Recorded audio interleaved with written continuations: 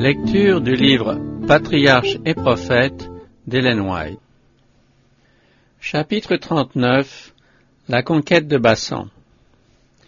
Après avoir suivi la frontière méridionale du pays d'Édom, les Israélites se tournèrent vers le nord et reprirent la direction de Canaan. Ils avaient à traverser un vaste plateau où se jouaient les fraîches brises des colonnes environnantes. Gaiement, ils échangèrent ce climat contre celui de la vallée aride et suffocante qu'ils venaient de parcourir et reprirent courage. Passant à gué le torrent de Zéred, ils contournèrent à l'orient le pays de Moab.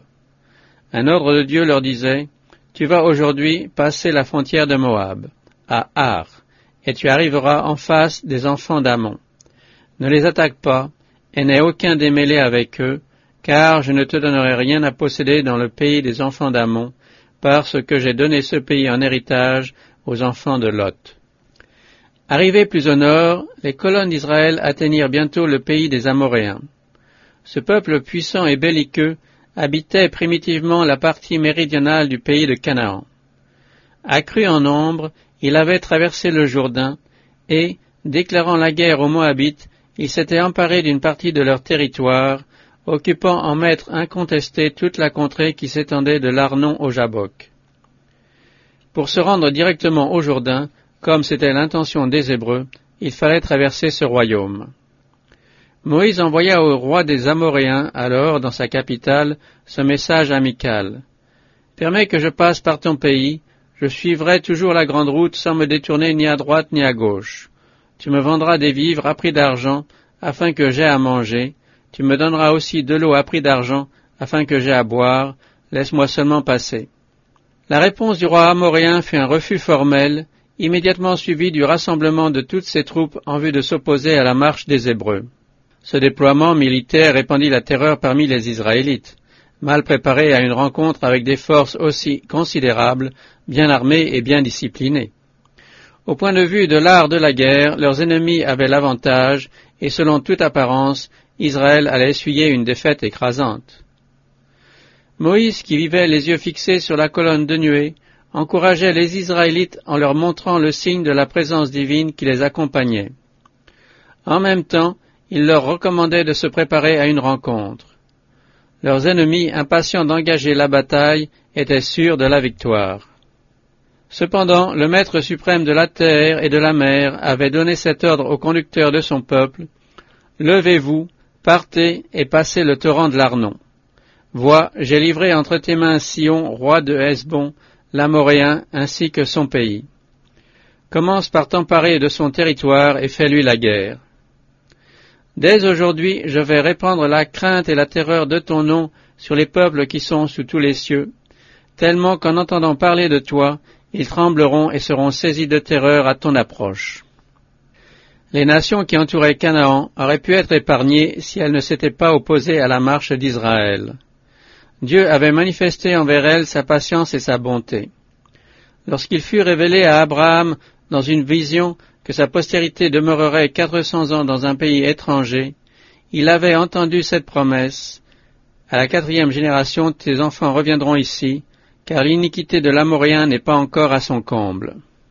Bien que les Amoréens idolâtres fussent déjà indignes de vivre à cause de leur profonde corruption, Dieu voulant leur prouver qu'il est le Créateur des cieux et de la terre, les avait épargnés encore durant 400 ans.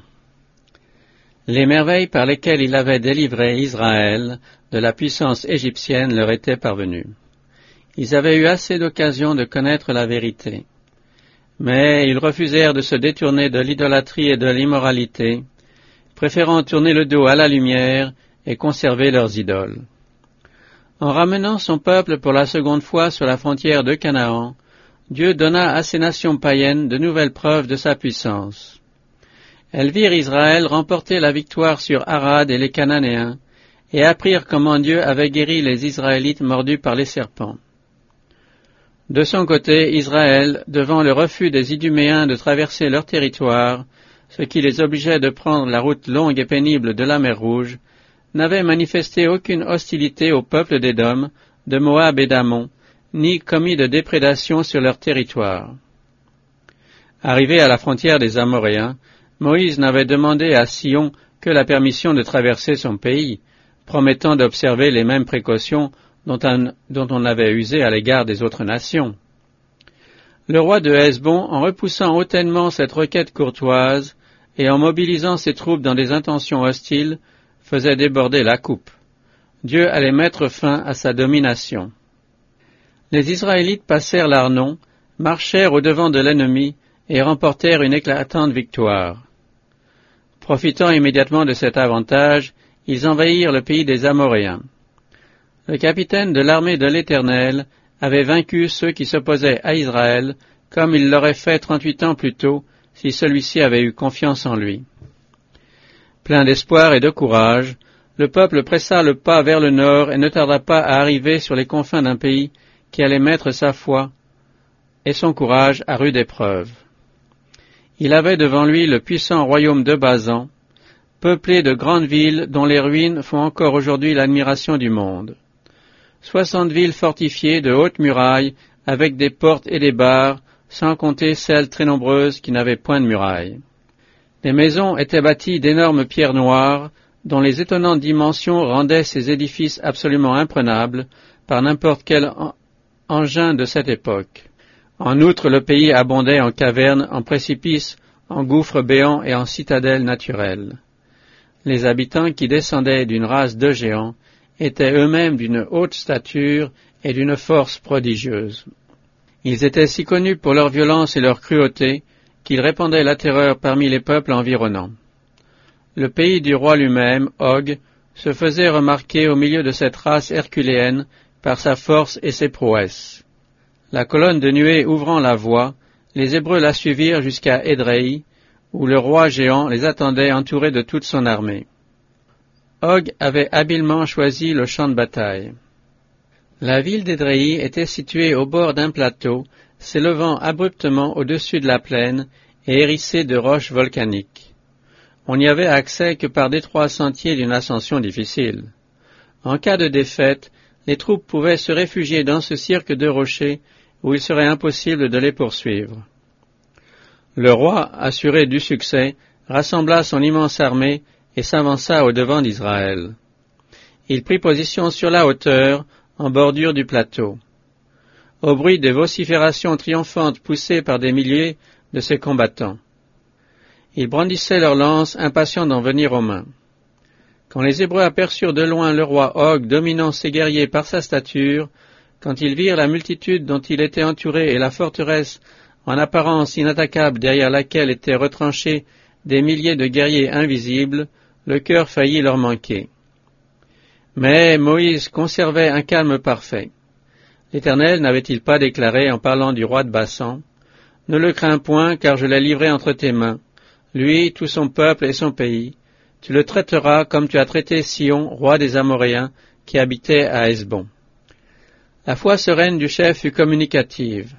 Tout le peuple prit confiance en la puissante protection de son Dieu, et il ne fut pas déçu. Ni les géants, ni les villes fortifiées, ni les armées redoutables, ni les forteresses imprenables ne purent résister devant le chef de l'armée de l'Éternel, car ce fut lui qui mit l'ennemi en déroute et remporta la victoire. Le roi géant et son armée furent anéantis, et les Hébreux occupèrent immédiatement tout son territoire. Voilà comment disparut cette nation qui s'était adonnée à l'iniquité et à l'idolâtrie. Maints Israélites, parmi ceux qui prirent part à la conquête de Galaad et de Basan, se souvinrent de la scène de Kadès, où Israël avait été condamné à de longues pérégrinations dans le désert. Ils purent se convaincre qu'à plusieurs égards, le rapport des espions avait été exact. Ils venaient de voir des villes fortifiées et populeuses, habitées par des géants auprès desquels les Hébreux n'étaient que des pygmées. Mais, en même temps, ils purent constater la fatale erreur commise par leur père en opposant à la puissance de Dieu leur incrédulité, le seul obstacle qui, 40 années plus tôt, les avait empêchés d'entrer immédiatement dans la terre de Canaan. Si les Israélites avaient pris alors possession de la terre promise, l'entreprise aurait pu s'exécuter avec beaucoup moins de peine. Dieu leur avait promis que s'ils obéissaient à sa voix, il les précéderait, combattrait pour eux, et enverrait des frelons pour chasser les habitants du pays. À cette époque, ceux-ci n'éprouvaient pas de crainte à l'égard des Hébreux, et avait fait peu de préparatifs pour les arrêter. Tandis que maintenant, Israël avait affaire à des peuples avertis et puissants, dont les armées étaient nombreuses et bien disciplinées. Dans sa guerre contre Sion et Og, Israël dut passer par l'épreuve même qu'avaient subi ses pères, où ils avaient si misérablement échoué, mais cette fois-ci l'épreuve était bien plus difficile. C'est ainsi que Dieu traite encore son peuple. S'il ne subit pas une épreuve avec succès, il le ramène au même point une seconde et une troisième fois, mais dans des conditions plus difficiles, et cela jusqu'à ce qu'il triomphe, à moins que, demeurant rebelle, il ne soit abandonné dans les ténèbres. Les Hébreux se rappelèrent alors l'engagement où ils avaient été défaits, laissant derrière eux des milliers de morts, pour s'y être lancés contrairement à la volonté divine, sans Moïse, leur chef autorisé, sans la colonne de nuée, symbole de la présence de Dieu, et sans l'arche de l'alliance. Cette fois-ci, Moïse était avec eux pour affermir leur cœur par des paroles d'espérance et de foi. Le Fils de Dieu, au milieu de la colonne de nuée, ouvrait la marche, et l'arche sainte honorait l'armée de sa présence. Cette guerre renferme un enseignement pour nous. Le puissant Dieu d'Israël est notre Dieu, en lui nous pouvons placer notre confiance. Si nous obéissons à sa voix, il agira pour nous d'une manière éclatante comme il l'a fait pour son ancien peuple. Toute âme qui s'efforce de suivre le sentier du devoir sera parfois assaillie par le doute. À certaines heures, la route pourra paraître hérissée d'obstacles en apparence insurmontables, et l'on sera tenté de s'abandonner au découragement. À ce moment-là, Dieu nous dit « En avant, coûte que coûte, fais ton devoir ». Les difficultés qui jettent la terreur dans ton âme s'évanouiront au fur et à mesure que tu avanceras, humble et confiant, dans le sentier de l'obéissance.